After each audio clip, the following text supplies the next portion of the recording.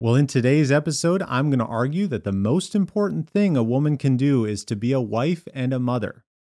Well, if that's not controversial, I don't know what is. But if this topic interests you, stay tuned. This is the Bible Sojourner, where we discuss issues related to the Bible, theology, and culture. I'm your host, Peter Gaiman, professor of Old Testament and Biblical Languages at Shepherd's Theological Seminary. Shalom and welcome. Thanks for joining. Well, today we have an important subject to talk about, don't we? And quite controversial, I might add, but that's usually what makes a good episode. Today we're going to talk about the cultural view of women and how, as Christians, we ought to think about it from a biblical perspective. And of course, one of the big underlying focuses of this episode is the fact that even within the church, we have seen some degradation of the biblical view of womanhood.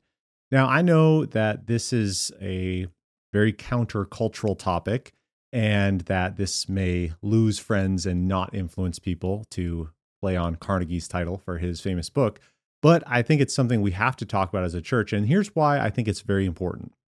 When we think about the church and its role in the world, the culture has seeped into it in so many different ways, and I think by and large, in many of the churches, I've seen a complete ignorance on the teaching of what women are to look like, what men are to look like, and even the value that we should put on that.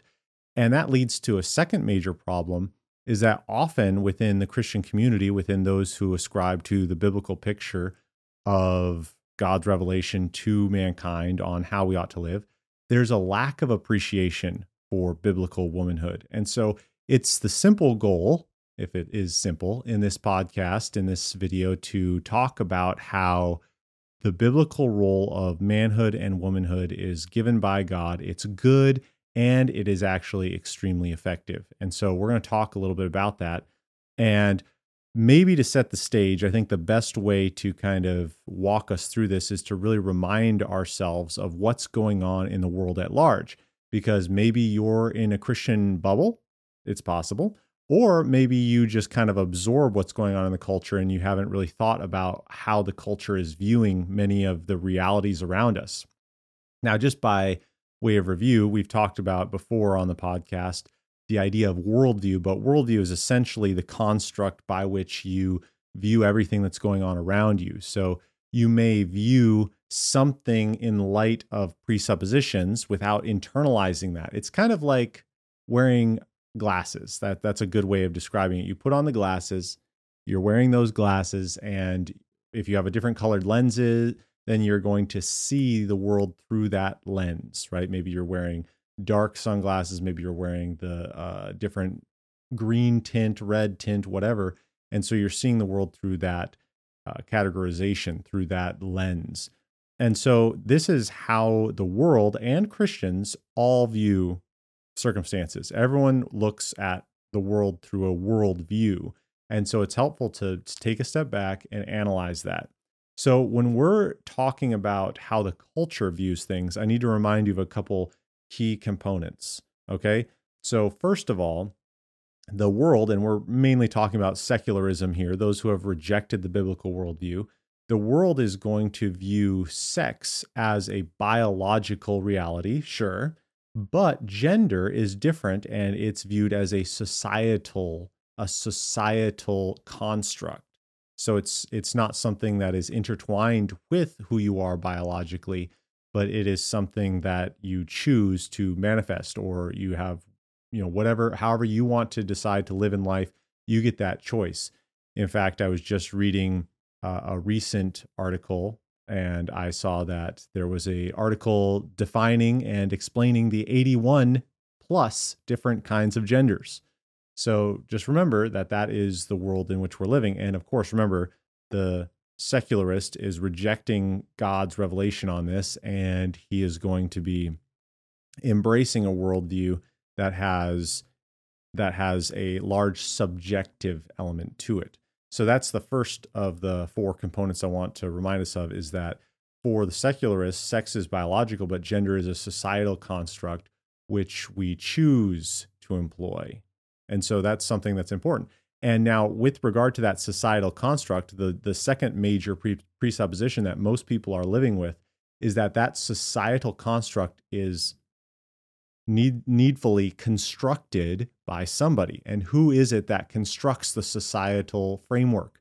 Well, right now, you've heard it, I've heard it. It is the white male, right? If you're white, if you're male, you are the one who has been in charge of constructing this society in which we live. They refer to it as white supremacy. Now, in the old days, white supremacy was, what a racist would do when they said the white race is superior to the black race or any ethnic minority, and then they would promote racist, angry, hateful, harmful acts. But in today's vocabulary, white supremacy isn't necessarily something that can be done. It is something that is. Okay. So that's a key component. White supremacy, the idea of this white male patriarchy, has constructed a society. And so that's the second major factor. And that leads to the third one. In reality, this construct that has been implemented has established a bunch of rules and regulations, whether that be through language, whether that be for rules. So, for example, women are kept out of the workforce because men have constructed a paradigm in which they are the primary wage earners. You have even constructs like policeman, which emphasizes the male nature of everything. You have all of these language games which are meant to facilitate this white patriarchy maleness. And so this is bought into by a lot of people. Now you might think to yourself, wait a second, are you telling me all these people embrace that? It is a different world. And unfortunately, the reality is you just do simple Google searches, you go to any campus, any university. This is what's being taught. You ask any of the college people in your churches, this is what they are receiving. They are being taught these constructs about how we live in a society that's dominated by a white patriarchy. And so part of the response then, this is the fourth presupposition, is that we as good righteous, and I mean righteous in the cultural sense, is that we have a mandate to do what's right, to tear down these cultural constructs in order to then build up others, to make the way for the person of color to succeed, to make the way for the woman to succeed. We must tear down the rules and regulations and even language barriers that currently exist. So, for example, this is where you get even the simple ideas of changing language from history, for example, to herstory or her story, as it might be pronounced. And so you have a changing in language, an attempt to tear down the culture, to erase stereotype, and then bring everyone to a level playing field. That's how it's often facilitated. Now, we've talked in the past, I have some episodes on critical race theory and some of the racial stereotyping that has been promoted through the culture. And I would also recommend the Just Thinking podcast. The Just Thinking podcast, those brothers, Daryl Harrelson and Virgil Walker, those two gentlemen have a phenomenal grasp on what's going on in the culture. Highly recommend that podcast. They have stuff on gender theory, the feminist movement, critical race theory. They have a lot of great stuff. Done a great service for the Christian faith in talking about that. And we've done a little bit of that as well. And all these things are well known in the Christian community. For those who have studied this, for those who have implemented this shows up all the time. For example, not too long ago, a couple of years, I guess, the Smithsonian Institute, so not some just podunk organization, but the Smithsonian Institute, they had a exhibit where they had a Protestant work ethic being described as a racial manifestation of white supremacy, because in contrast to and really what they were doing is they were extremely racist, but they would never call themselves that, is they were essentially saying that it's okay to be lazy, as many African Americans are, but for somebody to say that somebody should work hard and that's the right thing to do, that's a form of white supremacy, which comes from the Protestant work ethic, which is a part of the big white supremacist movement. And obviously, for a Christian, we just default to 2 Thessalonians 3, he who does not work shall not eat, right? Of course, we know those things.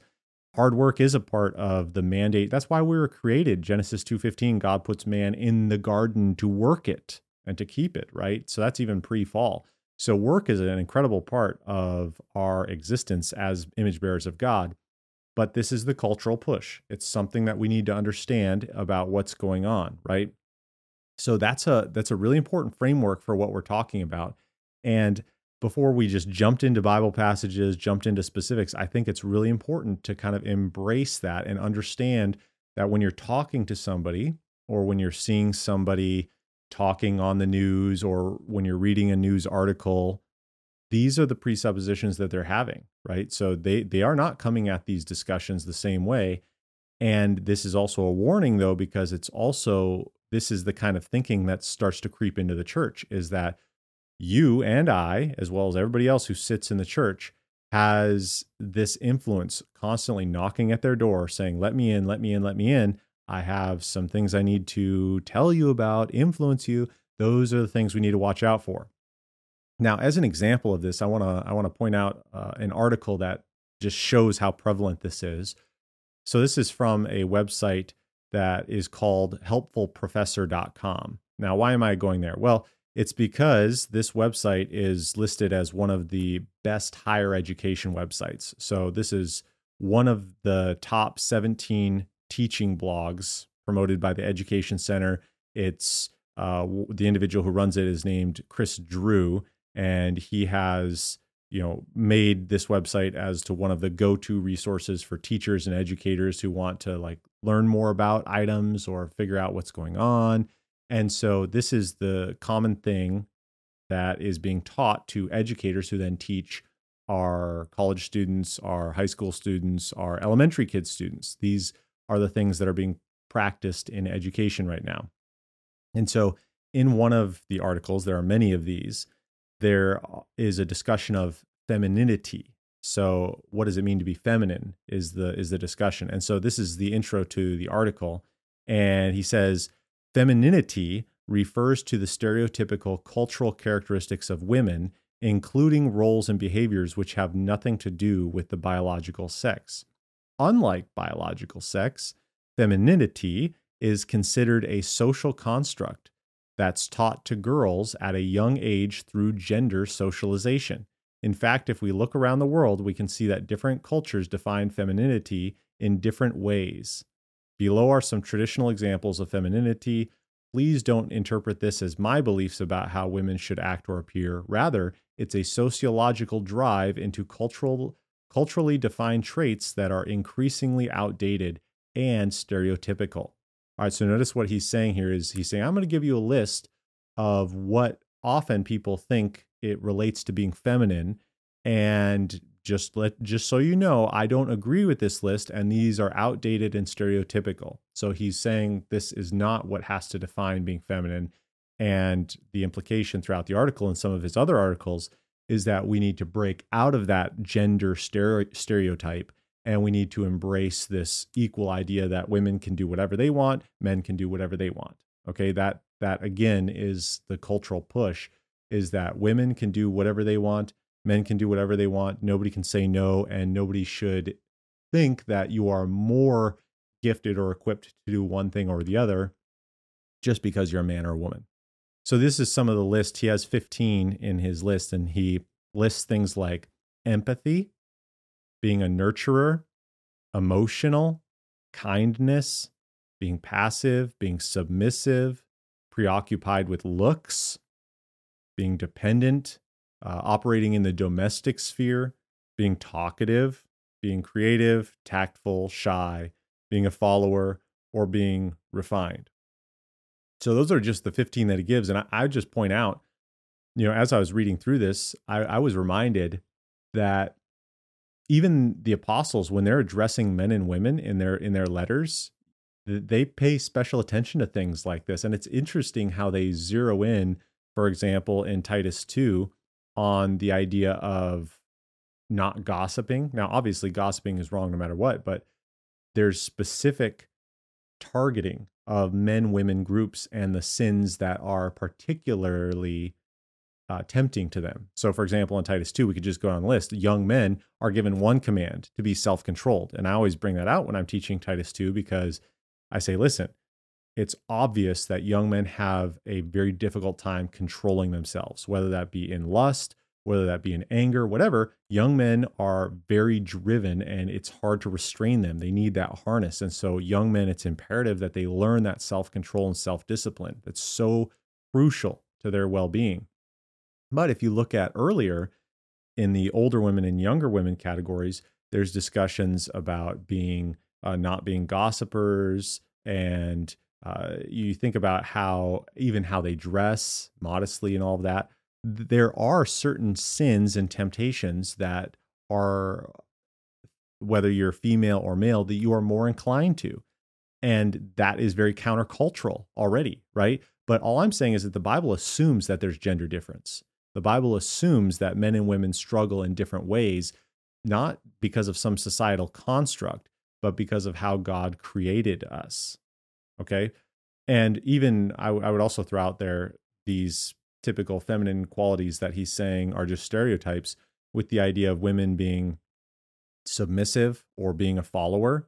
Well, I would just say that the Bible actually commands women to do that. And I would say that's a reflection of Genesis 2, where God has created man in a specific role, and then woman is brought alongside to be his helper. But we're going to get into that in just a little bit. So all I want to show is that this is the common way of thinking. Okay, so I know some of you aren't up to date with how the culture thinks on these things. And just remember that you're the outlier if you think in the biblical view of manhood and womanhood. This is how the culture is typically thinking, and this is how the culture is teaching your sons and daughters to think. So you need to you need to be aware of this, and we need to be combating this in how we present the biblical data. So in the conclusion of the article, he writes this: femininity is a social construct. Femininity emerged from social and cultural expectations of how women should behave. Societies in the past treated women as humans with lower status than men, and they were often framed as the opposite to men. They were assigned the weaker traits, while men were assigned the stronger traits.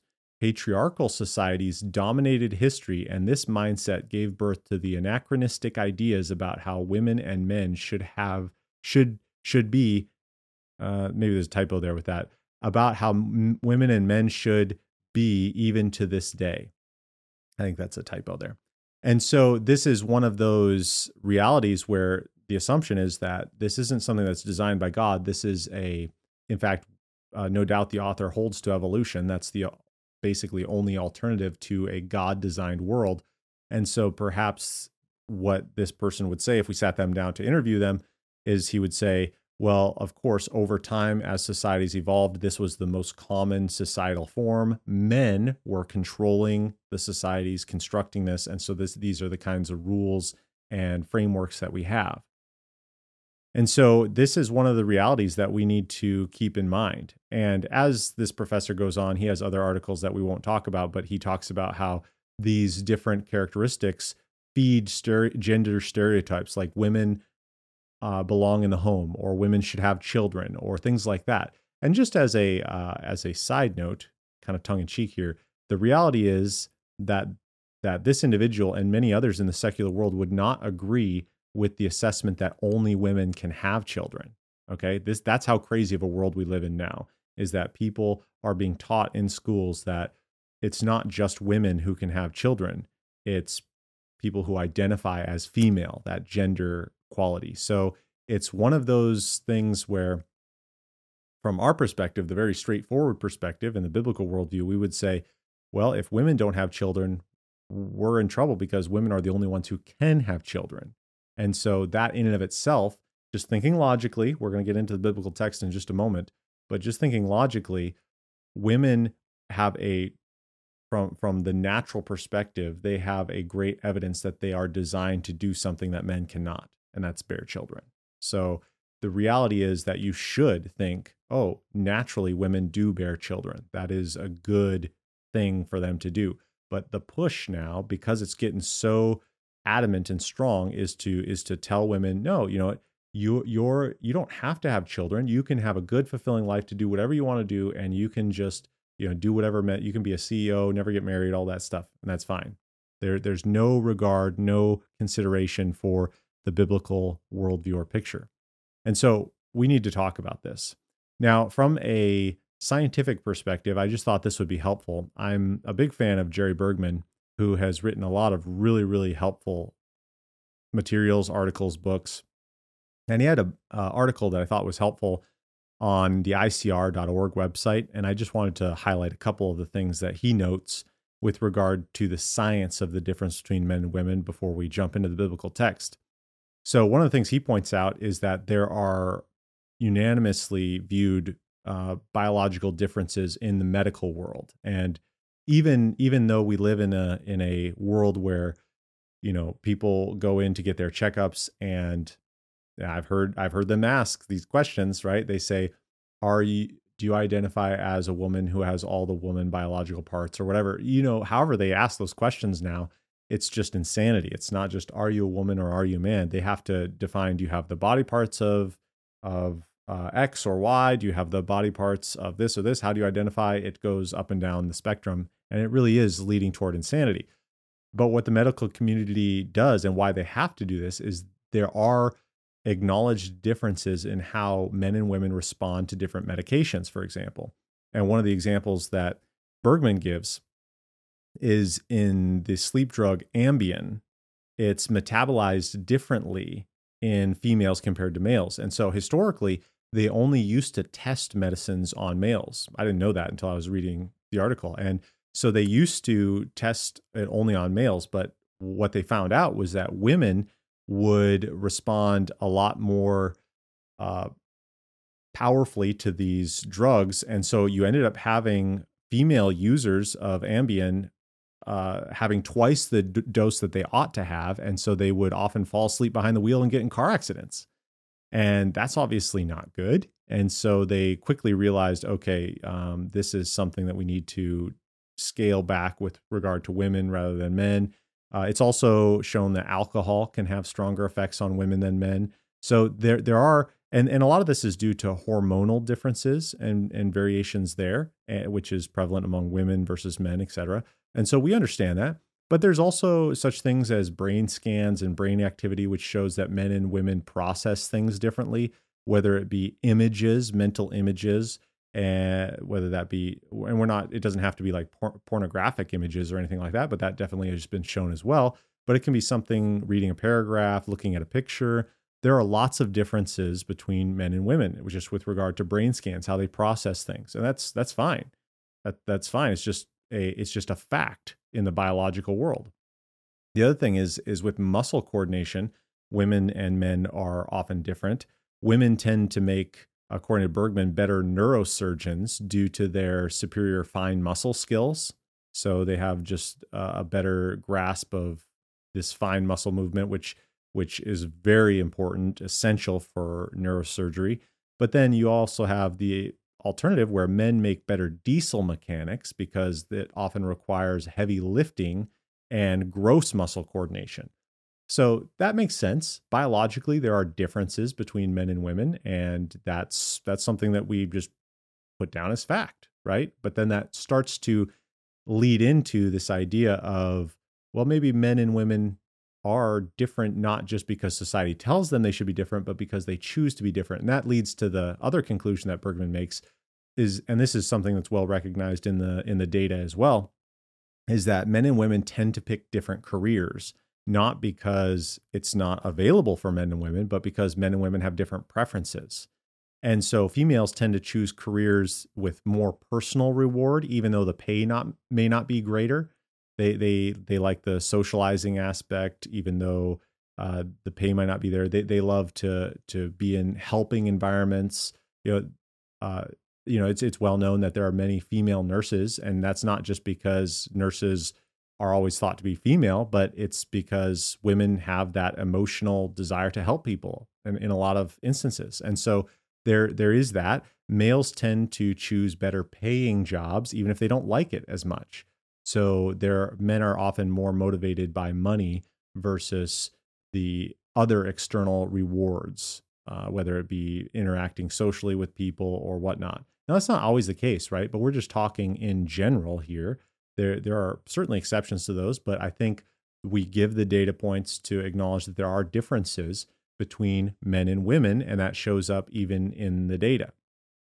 But now, having talked a lot about that information, I think it's most important to just talk, well, how does Scripture define the role of men and women, and how are we to think through that? Now, we're going to just focus on the role of women today, but I think that this is so important to draw it back to what Scripture talks about.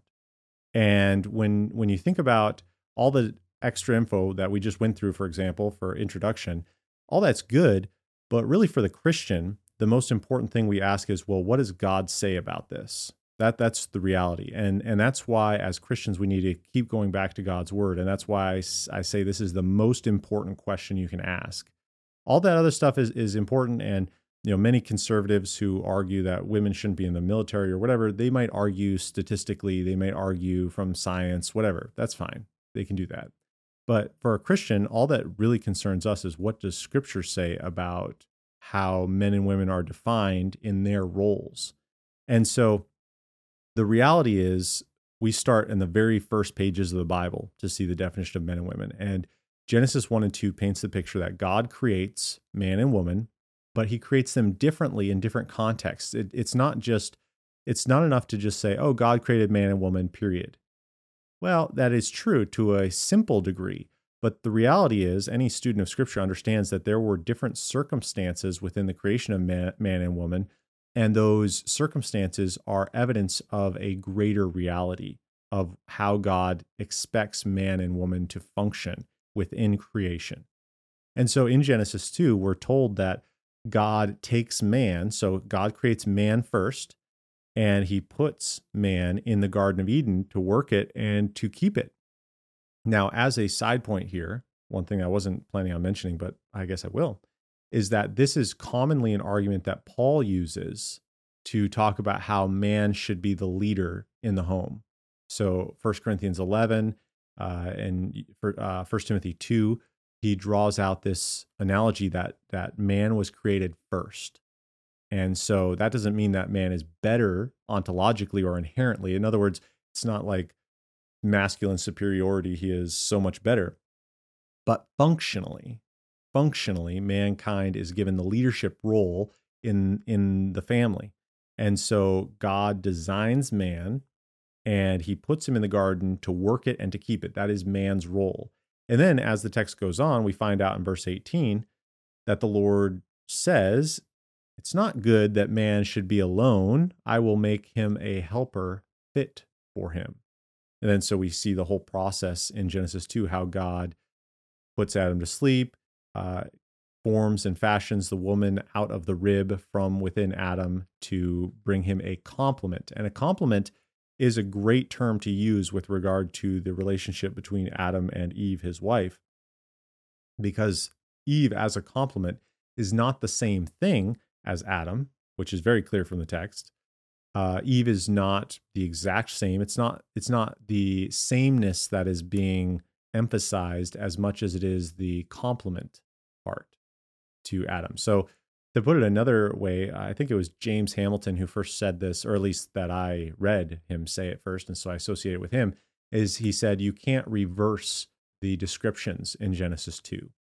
So in other words, you can't read the text saying, oh, and Eve was created by God to work and to keep the garden, and Adam is a helper for Eve. You can't do that. It just doesn't work in the context to reverse those roles. Eve is given the assignment to help Adam. And so when we think about the creation of man and woman and their designs early on, it's very, very clear that man and woman were created differently for different purposes. And so I think that we acknowledge that as Christians, and we don't shy from that. In fact, it's interesting. A lot of people say, well, that's just narrative. In fact, some people might say, well, that's just descriptive. That's not prescriptive as to what might take place. But just a reminder, in Genesis 2:24, at the very end of that chapter, You have the concluding statement, therefore a man shall leave his father and mother and be joined to his wife. The two of them shall be one flesh, right? And that's a reality that indicates that this narrative is meant to be taken as a prescription. It's meant to draw direct application to the life of marriage and the home and all of that. So I think this is very important, and we need to not shy away from using Genesis, but we need to say this is where it starts. And the whole point in the Christian worldview is that God designed the world, and He has the right and the authority to tell us how we ought to live within that world, right? So moving on then to other passages, I think one of the most important passages to reference would be Titus 2. And I already made a small allusion to this passage, but I think Titus 2 is so crucial to this discussion because in one of Paul's last letters and one of his most important letters for the life of the church in the pastoral epistles, which includes 1st, 2nd Timothy, and Titus, in the pastoral epistles, Paul is essentially giving instruction to his proteges, Timothy and Titus, telling them how life ought to look, how they should construct the churches, how they need to teach those in the church in order to function. And so Titus 2 is a phenomenal passage because it is focusing on what everyone in the church needs to do. You have older men, older women, younger men, slaves, and everybody mentioned in Titus 2. So you have any kind of occupation possible mentioned there, and they're given specific instructions. Now, for our purposes, we're focusing on the role of women. So in verses 3 through 5, you have Paul instructing older women likewise are to be reverent in behavior, not slanderers or slaves to much wine. Now, notice there again, the slandering is emphasized. We talked just recently about that. They are to teach what is good and so train the young women to love their husbands and children, to be self-controlled, pure, working at home, kind, and submissive to their own husbands, that the word of God may not be reviled. Ooh, it's hard to get much more countercultural than that. Now, I just want to draw out there a couple of phrases which I think are so crucial here. So, well, I mean, it's hard not to do an exposition of the whole thing because all these things are just so important. I always think it's interesting that the older women have to train the younger women to love their husbands and their children. You mean that's not just a natural thing that just will organically happen all the time? Well, no, it won't organically happen all the time. I mean, praise the Lord if it's easy to love your children and your husband, but that's not usually the case. I mean, speaking on behalf of husbands around the world, I know that we are not exactly the lovable bunch. And all the men in the audience said amen to that. And all the women said amen 2 times louder, if you know what I mean. And the reality is, though, that they're living in a fallen world. We discipline ourselves to follow these biblical commands of loving each other. And specifically for the wives and the mothers, they need to exercise that love, to be taught, to be trained to love their husbands and children, but also to be self-controlled, pure. But then here's an interesting phrase, working at home. To be home workers, homemakers, sometimes it's called. And so this is an interesting command that the women are instructed. And by the way, men are never commanded to do this. This is not a description that also applies to men. Although, again, the cultural push would say it's a societal gender construct. And so you should be able to reverse the same descriptions. But women are instructed to be working at home. One of the best descriptions I've heard of this phrase is that the priority of the woman's sphere is to be taking care of the domestic environment or the home.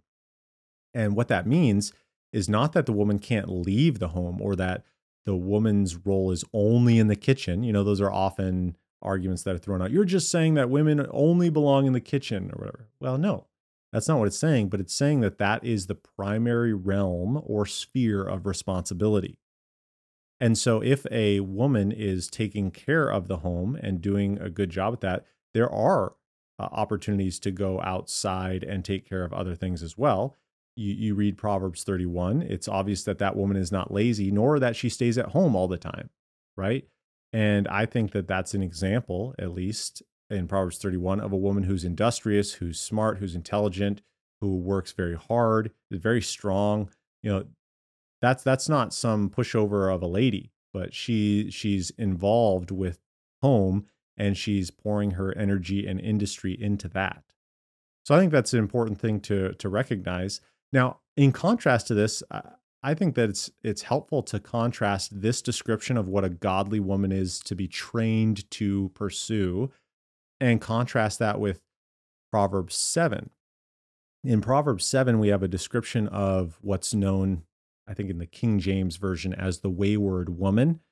So the wayward woman, how is she described? Well, she's the prostitute, right? And the prostitute is described as this one who's tempting this young man and bringing him down to death, basically. She is his end. And what she is described as, and this is meant to be a derogatory description, obviously.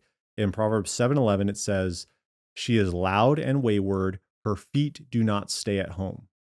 Her feet do not stay at home.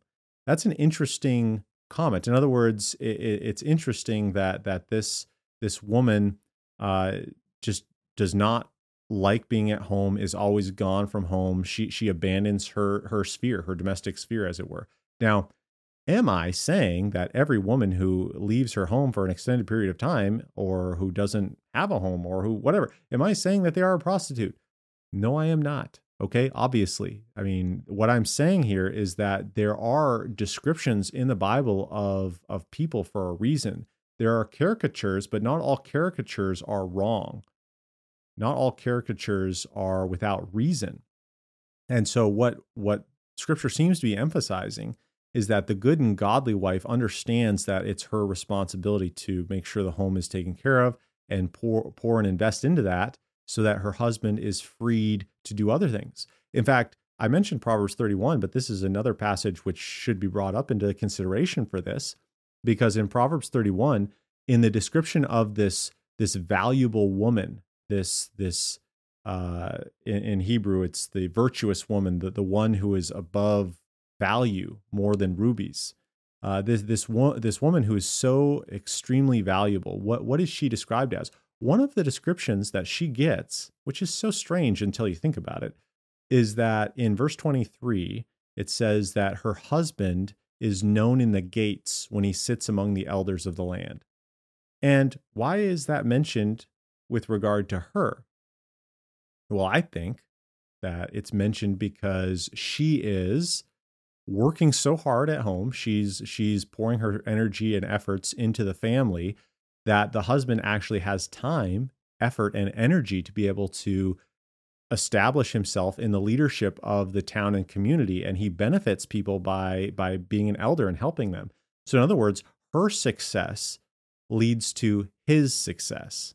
I mean, this is a well-known reality that behind every strong and successful man is a stronger and more successful woman. I mean, there is actually a lot of truth to that with regard to family life.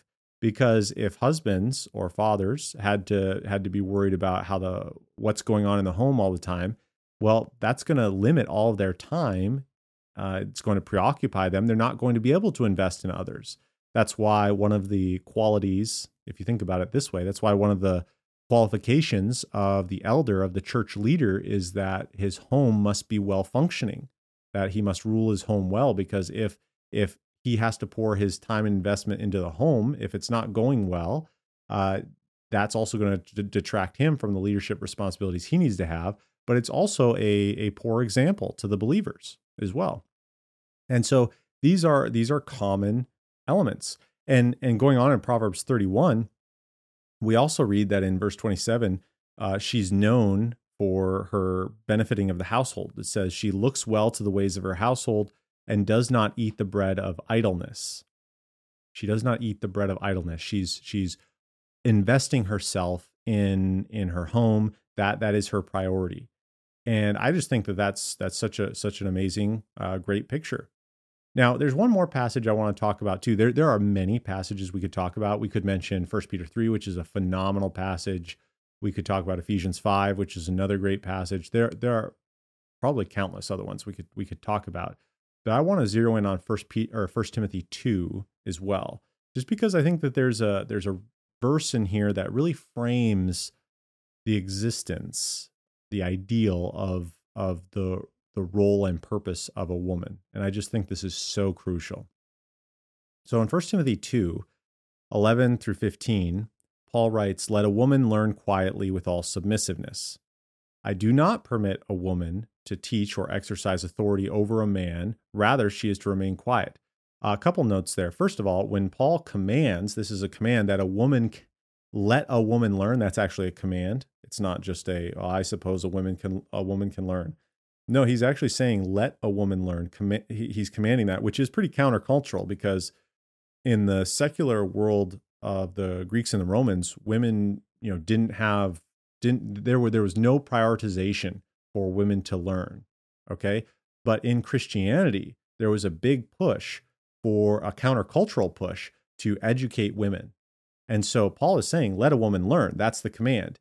But she is to do it quietly and in submissiveness. Okay, so that the attitude is also important. And part of that is because of how God has designed men and women. But don't ignore that countercultural command that Paul gives there. But then he goes on and explains further, "I do not permit a woman to teach or exercise authority over a man. Rather, she is to remain quiet." So again, that's pretty common, what we would expect with regard to what we've seen in Scripture up to this point. Now he gives an explanation because of the creational backdrop. So he says in verse 13, "For Adam was formed first, then Eve, and Adam was not deceived, but the woman was deceived and became a transgressor." Now here's what I want to zero in on in verse 15. So he says, "Yet she will be saved through childbearing if they continue in faith and love and holiness." Now, when we think about that text, she will be saved through childbearing. This has prompted a lot of debate, a lot of discussion. And I wrote a blog post on this a while back. And one of the realities, I think, is when you're working through all of the interpretive issues about who is the she that's mentioned here, she will be saved through childbearing. I think in context, it's referring to Eve. But what I would say is I think that she's a representative of womankind. So in other words, as Adam even names her Eve, he names her Eve because she will be the mother of all living. So in one sense, she represents women who are to follow her, as she's kind of blazing the trail, as it were, the first trailblazer, and she is going to set the pattern of what women are to do. So I think it says she will be saved through childbearing, and then it switches to a plural verb, and it says if they continue in faith and love and holiness. So I think the reason it changes to a plural there is because it's broadening out, making sure that you understand that we're talking about all women there. Now, of course, some people have said, well, that talks about the they there is referring to children. That's also a possibility, but I think it's more likely referring to women in the context. And so what does it mean to be saved then? She'll be saved through childbearing. Again, some people have taken the idea of childbearing there to be a reference to the Messiah. So in other words, Eve will be saved through the childbearing, in other words, the birth of the Messiah. And that's possible, but I think when you see how childbearing is used, for example, it's used in 1 Timothy 5:14, where Paul says, "I would have younger widows marry and bear children." So the reference there in 1 Timothy 5 seems to indicate, even though it's a verb that's used there, that it's a reference to the generic bearing of children, not the bearing of the Messiah, as it were. Although it's definitely a possibility. I think that it's referring to generic childbearing. But then what it also says is that she will be saved through childbearing. So does that mean that there is a promise attached that if you bear children, then you will attain eternal life? So you don't even need to believe in Jesus. You just have children, then you get to heaven. I don't think that's what it's talking about. I think that this is the common scriptural emphasis on obedience, validating your new nature as a Christian. So in other words, it's kind of the Philippians 2 concept that you work out your own salvation in fear and trembling, for it is God who works in you. So Christians have always recognized, at least biblically faithful Christians have always recognized that there is an element where we are responsible to manifest what God has done in our lives, and that validates or shows the world that our faith is genuine. Okay, the works do not lead to salvation, but salvation leads to works. So I think that's probably what's going on here, is that you have the woman who is, or Eve is representing women here, and she is being saved through childbearing. So in other words, she is being obedient to God, going through raising families, having children, and she's manifesting her faith in God that way by being faithful to what God has designed her to do. And so I think that this is one of those realities that Paul is emphasizing in God's plan. God did design woman to help Adam. So we're talking about Eve here. God designed Eve to bear children, to help Adam be fruitful and multiply. Let's put it this way. You can't be fruitful and multiply without a man and a woman. And the woman really is essential to that process, right? Because the woman is the one who bears the child and delivers the child. And so if you think about this, we could think of childbearing as kind of maybe the fancy word that people use is a synecdoche. Synecdoche is a famous, not famous, you've never heard of it. Most people have never heard of it. It's a term which refers to one part stands for the whole. And so, in other words, a synecdoche being childbearing, giving birth to children for women, it's using that because that's such a key component of the whole process of bearing children, raising children, and functioning as women. I think that that's what's being emphasized there. Now, granted, this is a bit of a difficult text, but I think that that's what's going on here, is that Paul is zeroing in on saying, listen, the most important thing that a woman can do is she can bear children. She can raise those children. She can help them grow in the nurture and admonition of the Lord. That is what leads to her salvation, not in the sense of she is being saved by doing that, but she's working out her salvation in doing that. And I think that that's just so crucial. So take a step back. What if that's what's going on here, and if we take it holistically with the rest of what Scripture is going on, what the rest of Scripture has been teaching, what we're seeing here is that Paul is putting an emphasis, even in the pastorals, but elsewhere, that men and women are different. There are roles that are different. Men and women have different roles, and women are to be intimately involved with raising their children, with working at home. That is their sphere. That is the sphere which God has designed them to function in.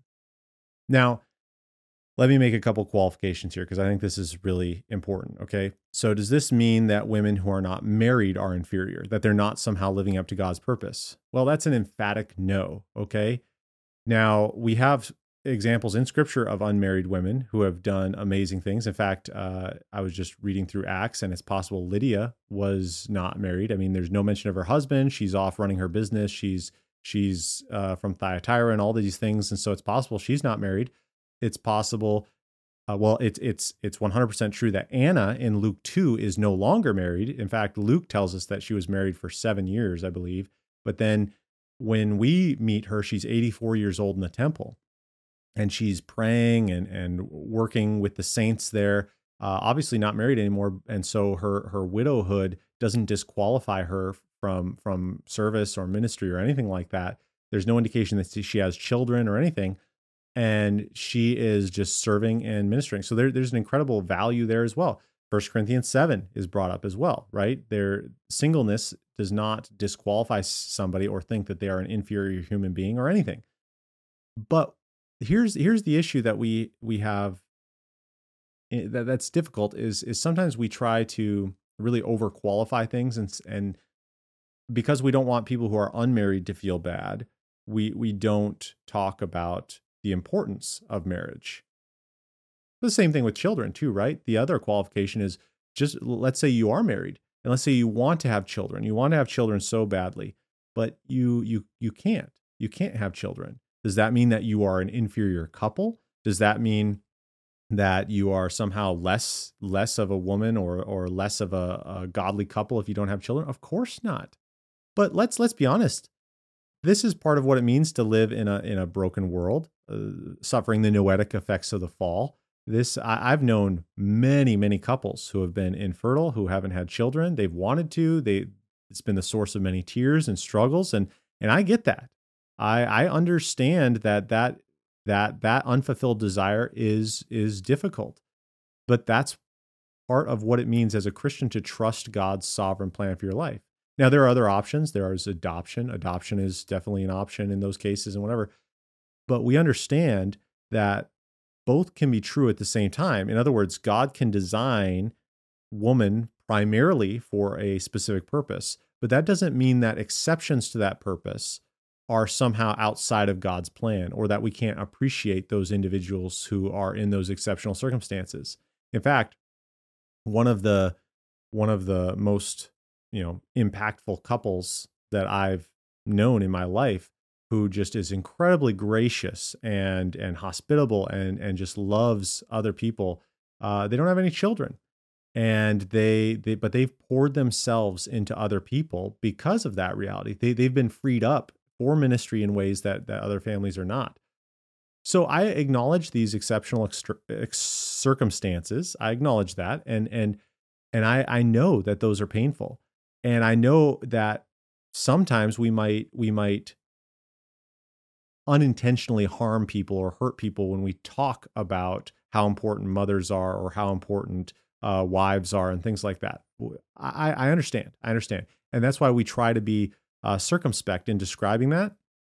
But we cannot not talk about this kind of thing, because really the main problem in our churches and culture today is that we are refusing to talk about the differences between men and women, and how God has such a key design in women. Women contribute something special that men don't have. And that relates primarily to the family and to the home, to children. And so let's not miss the key application here. We can be circumspect. We can talk about things holistically. I think that's good and right. But we do need to talk about these things and stress, especially for the sake of our young people, right? I've just, unfortunately, even recently was made aware of a young woman who just said, well, essentially, children are an inconvenience. They would really mess with my desire for a career. Wow, you're like, that's not good. Yeah, we don't want people to think that being a mother is somehow less of a calling in life.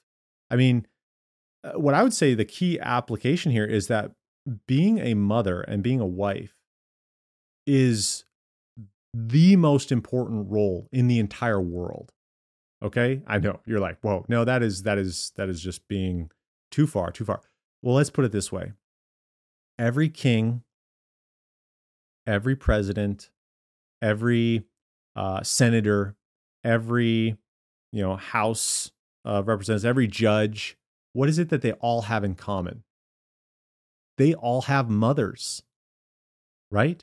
This is what we often just ignore, and the reality is that mothers are influencing so much, and God designed it that way. That, in fact, well, not to make it all about me, but I'm just going to tell you, like, you think about who are the most influential people in my life.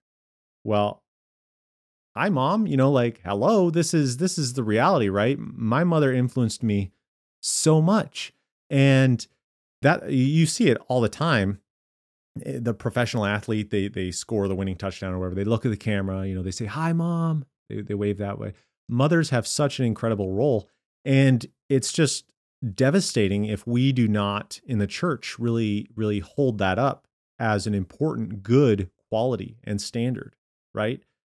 We would, most of us, I mean, and again, there are exceptions there, right? I understand that people who were orphaned, I acknowledge that, but by and large, the majority, outside of exception, we've all been incredibly influenced by our mothers, or perhaps a mothering figure in our lives where you have somebody come along and take that role. Absolutely. So why don't we talk about this issue more? This is the reality, and I think this is really important to understand, is that for one thing, like, why isn't this a bigger deal in churches? Why don't we have more people preaching on this, talking on this? Why don't we have people elevating that it's so crucial to be a mother and a wife. And by the way, if you're being a godly mother and wife, I'll just go ahead and throw this out there. There's often not much time left over. Okay, this is such a commitment, and that's why mothers and wives deserve such amazing praise. I really should be doing this on Mother's Day, but oh well. I guess I'm a couple months early. That's okay. We can share this on the social media networks on Mother's Day. But the reality is that this is so crucial, and it's so sacrificial. So why don't we talk about it more? Well, admittedly, in the day and age in which we live, there's just so much going on culture-wise, things that we need to combat. We have LGBT issues. We have doctrinal deficiencies. Of course, we need to spend time investing in that. And sometimes this kind of discussion, this kind of encouragement, takes a back seat, and it ought not to, but it does. And so that's one reason, is there's just a lot going on. People are defending other areas of the faith, but this is an area of the faith. This is an area of God's revelation. And that leads to a second reason we don't talk about it, is that the world has such a stranglehold on this topic right now. Every university, every station on TV, every movie that comes out is feeding you the idea that men and women can be the same. I mean, just think about every time you see a female action hero drop kick a guy or whatever. It's just they're feeding you this idea of women and men, they're the same, they're the same, they're the same, they're the same strength, they're the same propensities, they like everything the same. A lot of times we're just incapable or unprepared to fight against that, or sometimes maybe we're scared to fight against that too. Because think about it from the pastor's perspective.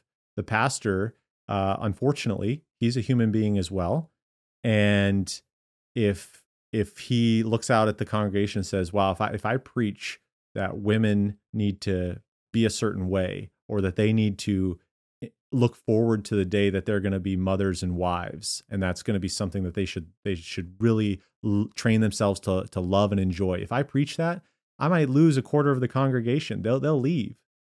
Well, that's not a reason to not preach that, but let's just be honest. That's some of the reasons why some people don't.